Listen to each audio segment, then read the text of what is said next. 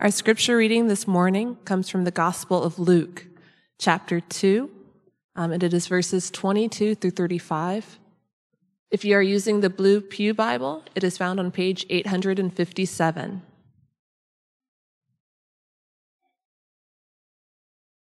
Our reading this morning is God's holy and inerrant word, the Gospel of Luke, chapter 2, verse 22 through 35.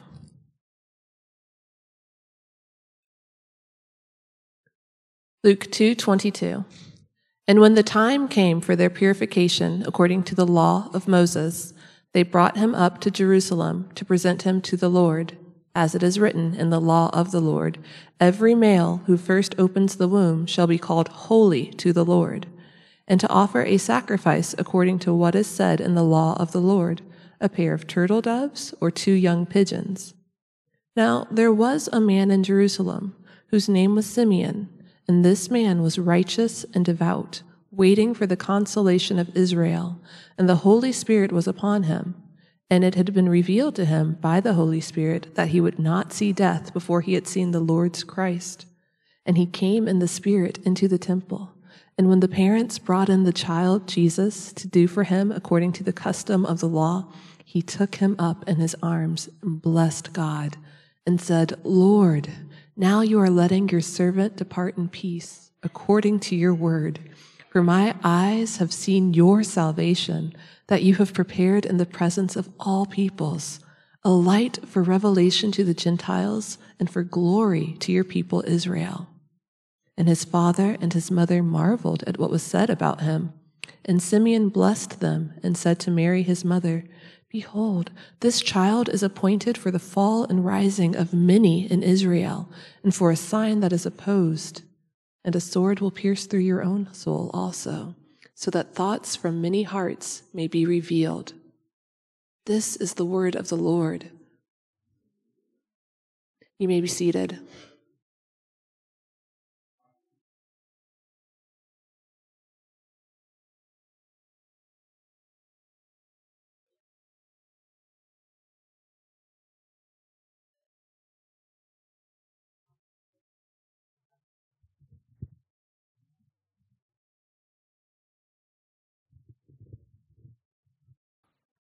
Let me pray for us once more. Heavenly Father, as the word has now just been read, we are asking for your help. We are asking for your Spirit to come in power, to come with clarity, to come with understanding, that the word may be made manifest to us in a way that we can understand and to receive through eyes of faith, that we might be able to cherish you and worship you rightly this morning. We pray this in Jesus' name. Amen. Well, friends, as Christmas approaches in just a few days, we want to consider this morning a Christmas text that probably doesn't get very much attention. I know I've never preached this passage. I don't think it's ever been preached before in our church. I'm not sure, but I don't believe so. There are actually probably thousands of pulpits this morning preaching Luke chapter 2, but verses 1 to 21, because that's the classic birth narrative. But we don't hear too many sermons on verses 22 to 35, on the events that took place a month after Jesus was born. Well, this morning, I think you're going to find these verses quite interesting and quite provocative. The question we're posing this morning is this: why did Jesus come into this world? What did he come for? What was his purpose? What was his mission? Now, if you think about it, to even ask this question, to be even able to ask this question of Jesus is quite amazing. It should give us pause to consider how it even makes sense to ask this of Jesus. Because if I were to ask you, why did you come into this world? You wouldn't have an answer. You didn't decide to be born. You had no choice or say in the matter. It just happened to you. You came into this world without any clue as to why you're here, and you've spent decades trying to figure that out. And some of you are still trying to answer that question, to figure out what you're doing here. But not Jesus. Jesus is different. Now, he's the same as us in that he entered this world as a man, but unlike us, he made a conscious decision to come. Unlike us, he had a purpose for coming. He knew exactly why he came on that first Christmas morning. And a passage like ours this morning touches on that very question. Why did Jesus come into the world? Well, from our text, we can answer that question in 4 different ways that fit under 2 broad categories, the categories of consolation and confrontation. And if you want to follow along with me, just look into your bulletin. You'll see an outline with these 4 answers to our question. Why did Jesus come into the world? First, he came to console by saving all people. Second, he came to console by fulfilling all the law. Third, he came to confront by creating conflict between us. And fourth, he came to confront by creating conflict within us. So let's get into this. The first thing we see in our text is that Jesus came to bring consolation by saving all peoples. This is what we learn from Simeon. Simeon is introduced to us in verse 25 as a righteous and devout man who was waiting for the consolation of Israel. Now, what does that mean? What was he waiting for? Friends, he was waiting for the Messiah, for the consoler of Israel. Keep in mind that Israel at this time was still under foreign occupation, which had lasted for centuries. Over 500 years earlier, the Babylonians had conquered Judah. They had destroyed the city of Jerusalem. They had burned down the temple of God. And you have to understand how serious that was, because for Israel, the temple was the very manifestation of God's earthly presence and pleasure among his people. But we read in Ezekiel chapter 10 that prior to the temple's destruction, the prophet sees the glory of the Lord visibly departing from the temple because of Israel's spiritual adultery, their idolatry, chasing after other gods. And ever since then, even after the return from Babylonian exile, even after the construction of the second temple, there's no converse vision of the glory returning. Nowhere do you read of someone seeing the glory of the Lord returning to Jerusalem in the same way and residing in the temple once again. And that's why righteous, devout men like Simeon were still waiting for the glory to return, waiting for the promised Messiah, waiting for the anointed one who would restore Israel to her former glory by bringing back the glory of the Lord. So up to this point in redemptive history, their hopes have been deferred. They're still waiting. They're still asking, is the Lord coming back? Will God live among us? Will his glory return and dwell with us again? Up to this point, the jury is still out. But for Simeon remains hopeful because he was given a unique promise. Look at verse 26. And it had been revealed to him by the Holy Spirit that he would not see death before he had seen the Lord's Christ. Now, as you might be aware, Christ is not a last name. It's a title. It's the same as Messiah. It's just in Greek instead of Hebrew. Messiah, Christ, they both mean the anointed. So Simeon won't die until he sees the Lord's anointed with his own eyes. So just picture with me. Picture this faithful man. It doesn't say that he's old, even though it seems to be implied, and in all of the storybooks, he's always this old man, but he's this faithful man. And just picture with me him making his daily trek to the Temple Mount. Picture with me him climbing those steps 9 stories high to the plateau of Mount Zion where the temple grounds are. Imagine him just walking around the outer courts, looking intently at every single passerby, wondering, is this the day? Is this the day that I'm finally going to see the Lord's Christ? And I really wonder who he was expecting to see. As his eyes darted around the crowd, were his eyes drawn particularly towards some people? When he saw a strapping young man with broad shoulders and a head taller than the rest, did he think to himself, is that him? When he walked by one of the revered religious teachers who had a throng of disciples following behind, hanging on every word, did he wonder, is that him? You know, I'm not surprised if those are the kinds of people that he was looking for in the crowd. So just imagine Simeon's surprise when he passes by this couple holding a little baby boy, and suddenly, by some prompting of the Spirit says, this is him. This is the Messiah. This is the consoler of Israel, the one who is going to bring back the glory of the Lord.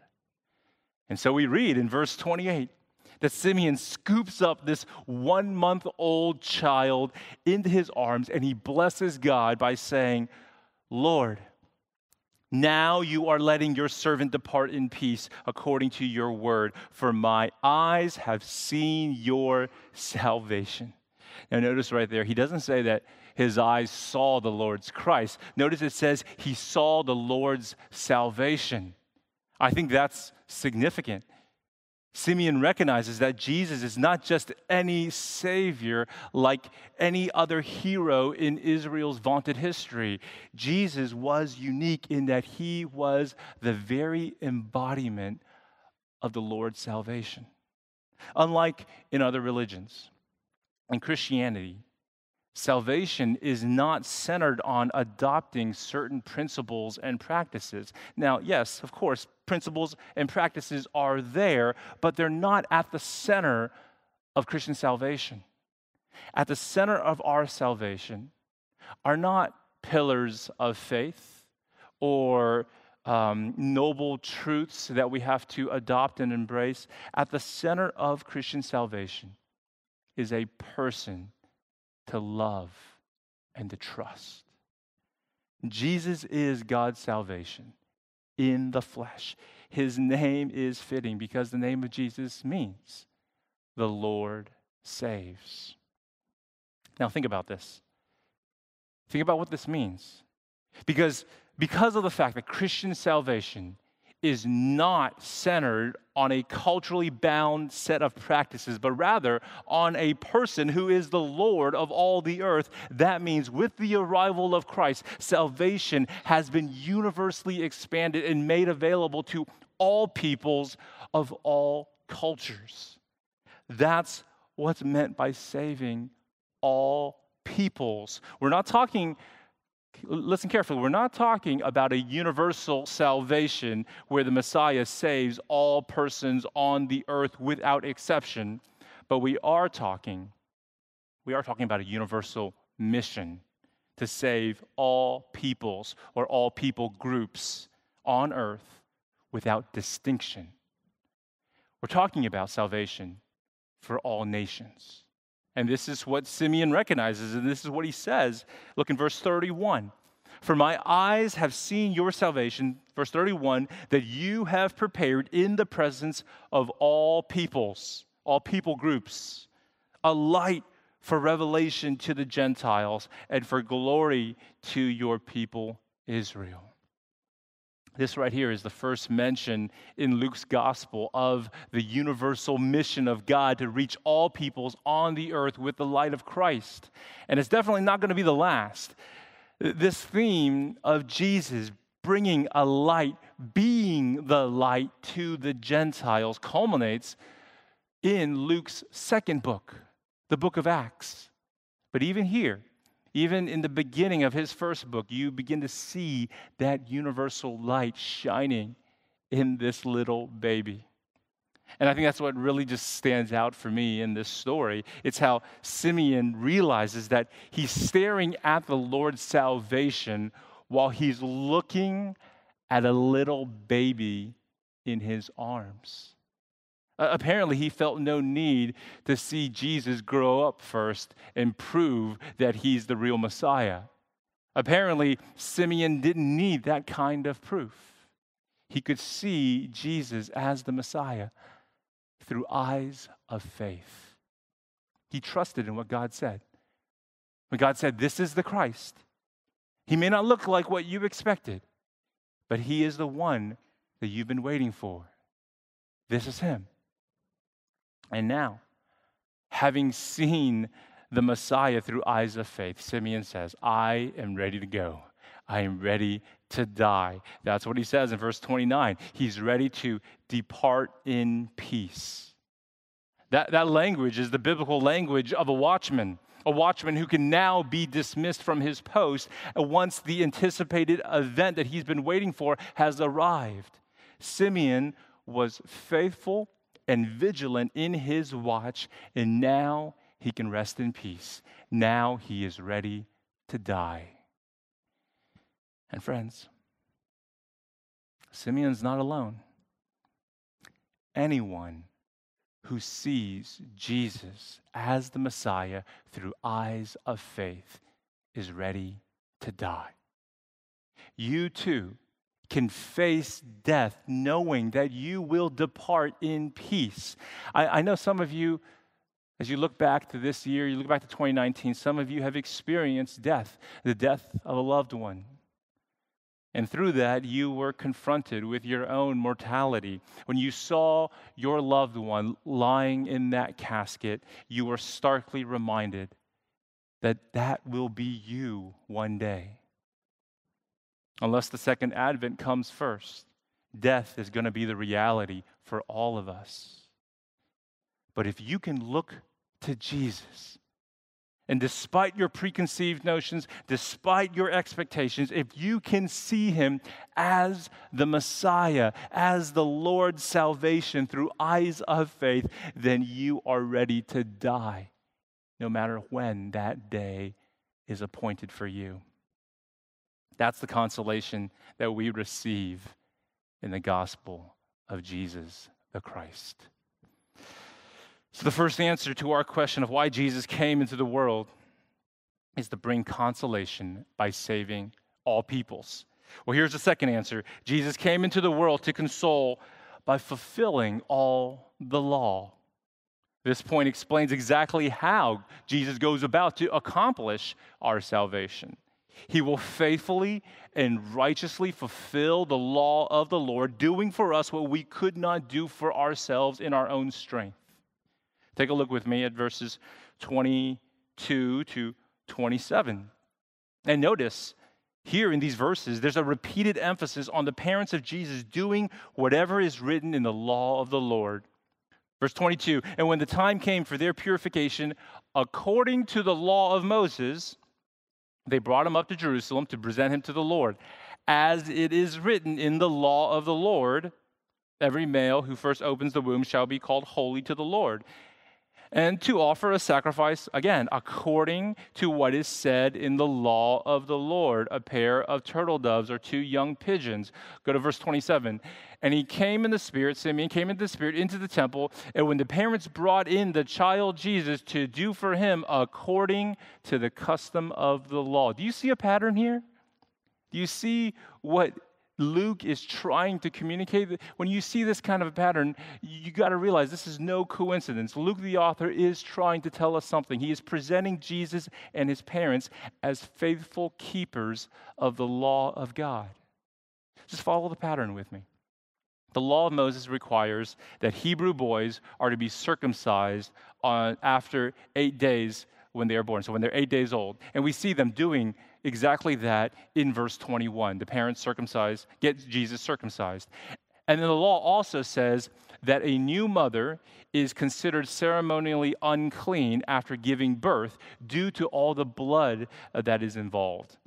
And she has to wait 33 days, about a month, and then she can offer 2 sacrifices for her purification: a lamb for a burnt offering and a turtle dove or a pigeon for a sin offering. But the law also accommodates, because if she's too poor to purchase a lamb, she can offer 2 turtle doves or 2 pigeons to cover both of those sacrifices, and then she'll be ceremonially clean. And if you're interested to learn more about where is this all found, you can read that in Leviticus chapter 12. It explains all of those instructions after childbirth.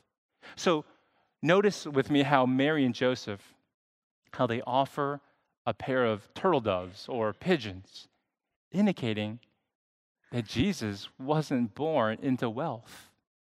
He wasn't even born into a family who could afford a lamb. He was born into poverty, into a family of humble, meager means. But it was a family that was devoted to the law.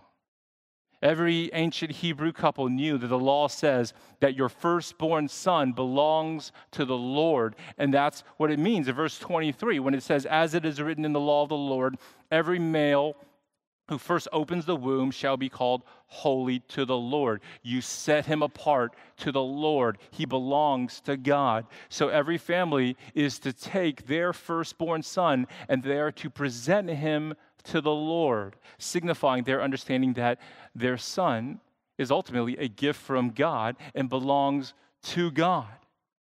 But according to Numbers chapter 18, verse 15, you can redeem back your son with the payment of 5 shekels of silver.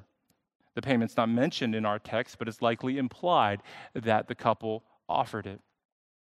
So the whole reason the family was there on that day on the temple grounds was to get ceremonially clean and to present Jesus to the Lord and to redeem him back, all according to the law of the Lord. And if you keep reading on into Luke's gospel, into chapter 3, verse 21, you're going to see Jesus submitting himself to a baptism of repentance where clearly he had no need for it. He never sinned. He didn't need to repent. In Matthew's gospel, he records John the Baptist as being very hesitant to baptize Jesus. John is like, what, you want me to baptize you? I need to be baptized by you. And notice Jesus' reply in Matthew 3. It's profound. He says to John, "Let it be so now. Baptize me. Let it be so, for thus it is fitting for us to fulfill all righteousness." This emphasis on how Jesus and his parents are meticulously keeping the law of God to fulfill all righteousness. Friends, this is no small detail in the Gospels. It is making clear that Jesus came to faithfully keep what we consistently defy. He is here to fulfill what we continually fail. We all stand guilty before the law.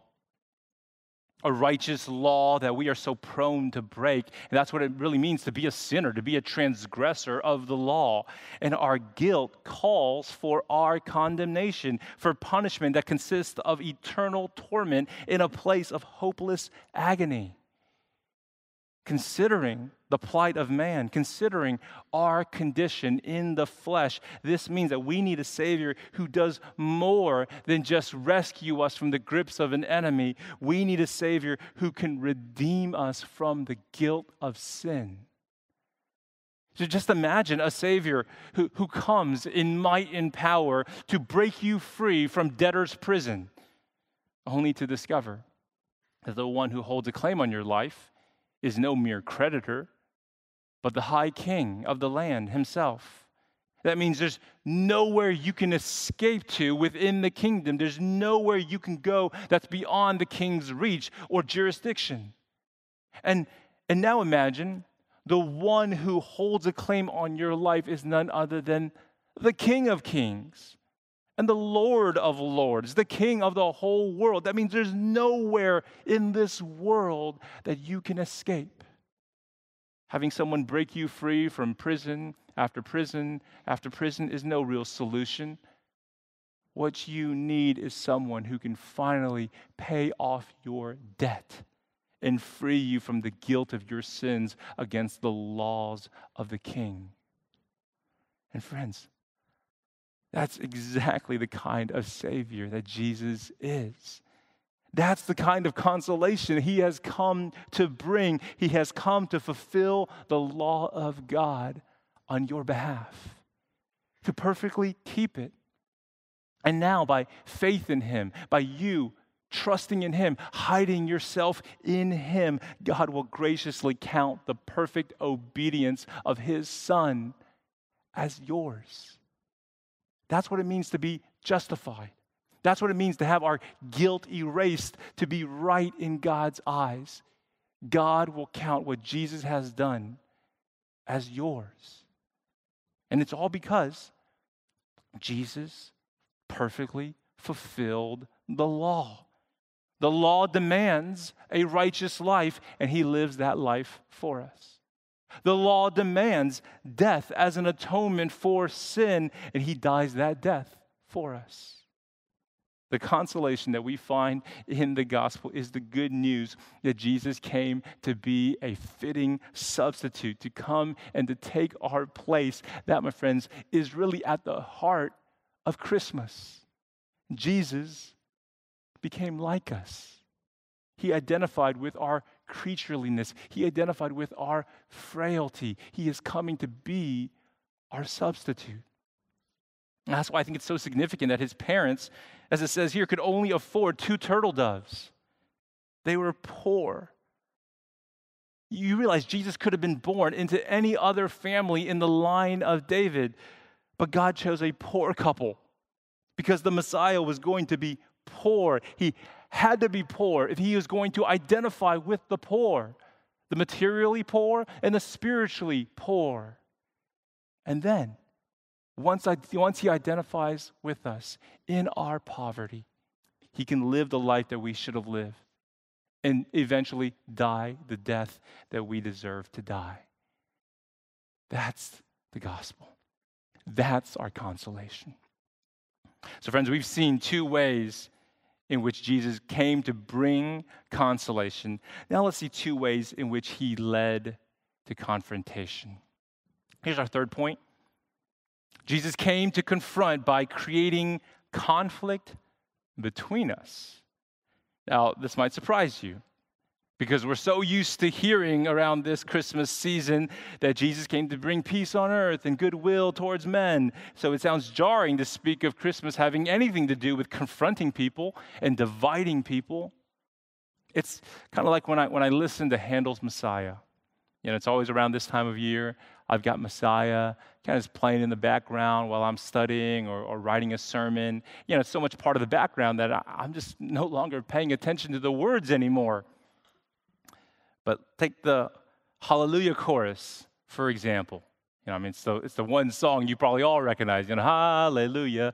That song, we're so accustomed to hearing it played, you know, in the mall, you know, in the waiting room, that we don't even realize sometimes what it's actually saying.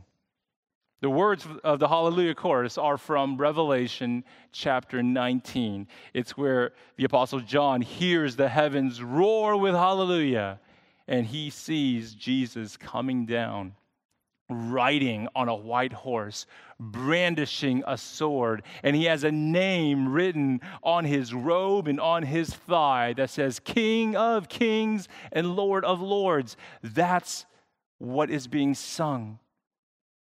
The Hallelujah chorus is about Jesus coming down to pick a fight. He's bringing some confrontation. Does that even compute for you? Like, does that even fit your picture of Jesus? But that really is the picture that Simeon is trying to paint for Mary. If you look in verse 34, look there with me. And Simeon blessed them and said to Mary, his mother, Behold, This child is appointed for the fall and the rising of many in Israel, and for a sign that is opposed. So he's saying this cute little 1-month-old, this little baby, is appointed to create a divide between people. Some are going to be lifted up, while others are going to be cast down. Now, really, that shouldn't have surprised Mary, considering how the prophets, they frequently spoke of God's Messiah as being a precious cornerstone for some people, but a stone of stumbling for others. So that's why we read in Isaiah chapter 28, verse 16, of God saying that he's going to lay down a stone in Zion, a stone in Jerusalem, a precious cornerstone, a sure foundation. Whoever trusts in it will be secure. But then at the same time, we read in the same book, Isaiah chapter 8, verses 14 to 15, it says this, and he will become a sanctuary and a stone of offense and a rock of stumbling to both houses of Israel, a trap and a snare to the inhabitants of Jerusalem, and many shall stumble on it. They shall fall and be broken. They shall be snared and taken. I don't know about you, but that doesn't sound like a typical Advent reading. I don't think anyone reads Isaiah 8 around the Christmas tree. And yet, Isaiah 8 is all about Christmas. It's about why Jesus came. Jesus came to confront, to create conflict between us, to divide us into two camps. All of humanity falls into one of two categories depending on how we respond to Jesus. We're either sheep or goats. We're either wheat or chaff. He's either going to lift you up or trip you up. Jesus will be that precious cornerstone for you, or he will be that stone of offense, that rock of stumbling. Jesus has that kind of polarizing effect on people. As the Puritans used to say, the same sun melts the wax and hardens the clay. The same sun melts the wax and hardens the clay. And of course, the question that we're all left with is, which am I? Which am I? Am I the wax that humbly melts before the Christ, or am I the clay who gets hardened by the Christ? If you've never read John Stott's book, Basic Christianity, I highly recommend it. It's a great read. In it, he demonstrates from the gospel accounts how no one came away from an encounter with Jesus with just some kind of ho-hum, no attitude, no opinion, neutral stance. No, people either walked away from Jesus angry or they tried to follow him. Those were the two responses. No one who encountered the real Jesus could remain neutral without an opinion. I mean, imagine just someone coming up to you after service and saying, I own you. You belong to me. There's no way you can be neutral to that. You could either dismiss the guy as a lunatic, or you can start following him. So if you still consider yourself to be neutral towards Jesus, or if you have a friend who considers himself or herself to have really no opinion about Jesus, then it probably means that you or your friend has yet to encounter the real Jesus, because the real Jesus is polarizing. If Jesus simply came just to be a savior who's going to rescue you from an eternal hell, and all you need to do is just to repeat a few words after me, or just to say this prayer, well, yeah, no one's going to be offended by that. No one's going to reject Jesus if he is just presented to you as a free ticket to heaven or as free fire insurance from the fires of hell. Who turns away from free fire insurance? But if Jesus came to be our Savior and Lord, who not just makes a way to heaven, but makes a demand that we right now take up our cross and follow him, if he claims to own you, if he says, you belong to me, well, then you can see why people are going to stumble over that. Friends, if the Jesus that you have heard about is not a Jesus that anyone would really stumble over, if what the Jesus that you understand right now is not a Jesus that is polarizing, that confronts people, then you probably have yet to meet the real Jesus. If right now you're thinking, well, I don't know about that. I mean, I don't know if I agree with you. I think I am one of those people in the middle. I'm just neutral. Towards Jesus. I don't really have a strong opinion either way. I hear what you're saying, but what I'm saying is that if you don't have a strong opinion towards Jesus, one way or the other, then it leads me to conclude that you haven't really read or heard what Jesus actually claims about himself and what he demands from you. He claims to truly be the King of Kings and the Lord of Lords. He claims authority over you. He claims to own you.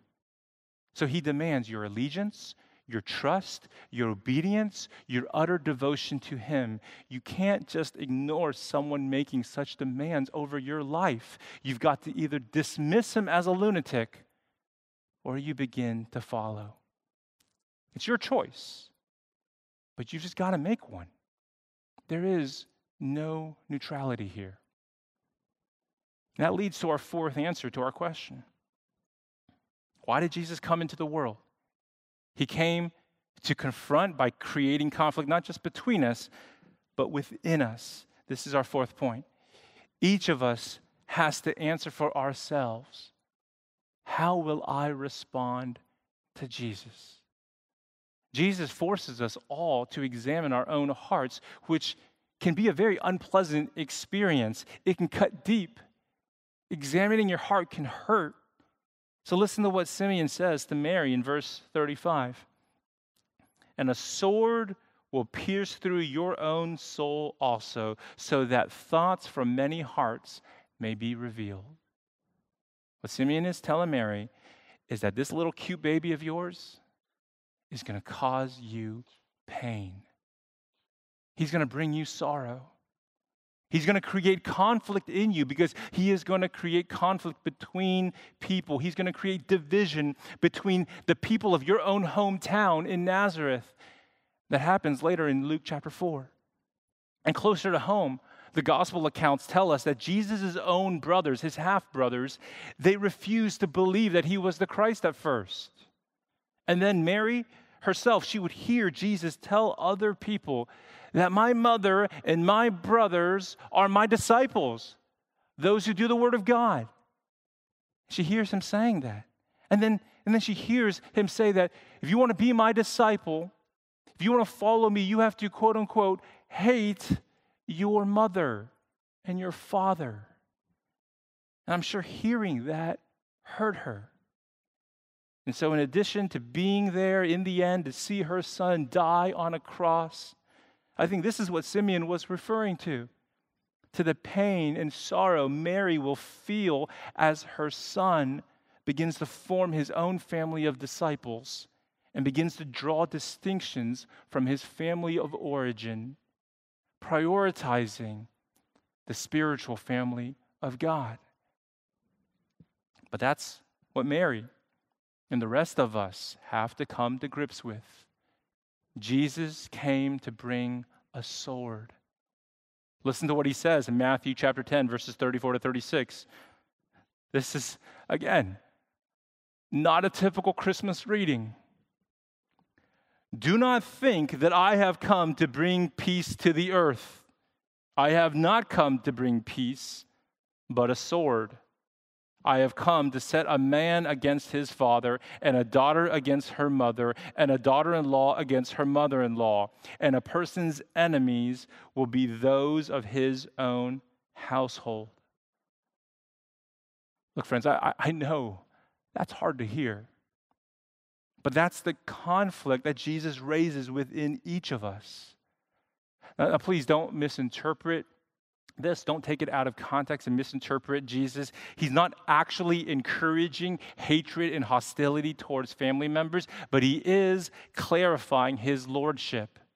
He is clarifying the kind of allegiance that he expects from his followers. For Jesus to be your Lord means that all other allegiances, including family allegiances, have to take a back seat.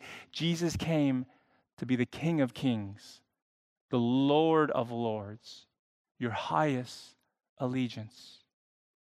I think anyone who has taken Jesus seriously at his word, anyone has taken seriously his claim over our lives, will tell you that it really does reveal what's in your heart.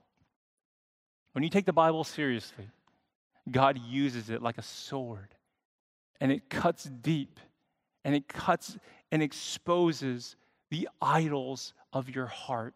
You'll find out what you're really trusting in. You'll find out what truly has your allegiance, whether it's God or something or someone else.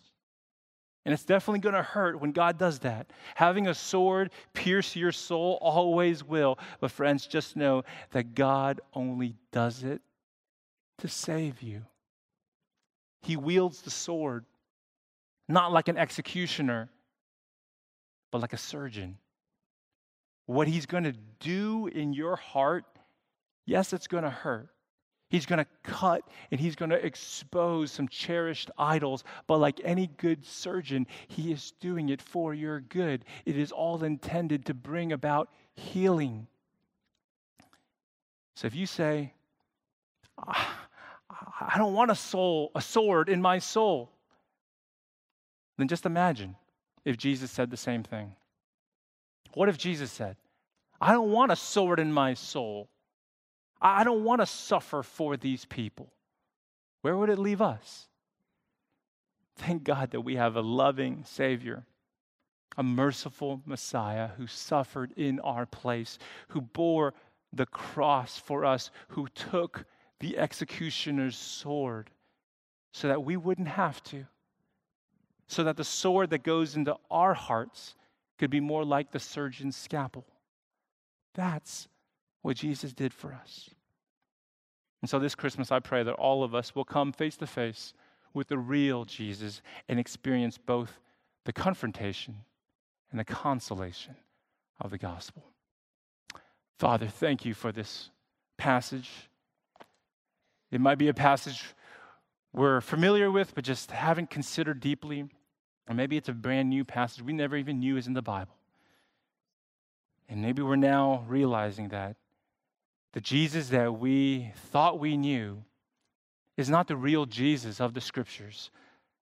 And so I pray now that you would open up our hearts, that we might see with eyes of faith the real Messiah, the true Christ, and that you would grant us faith to believe and to trust in him.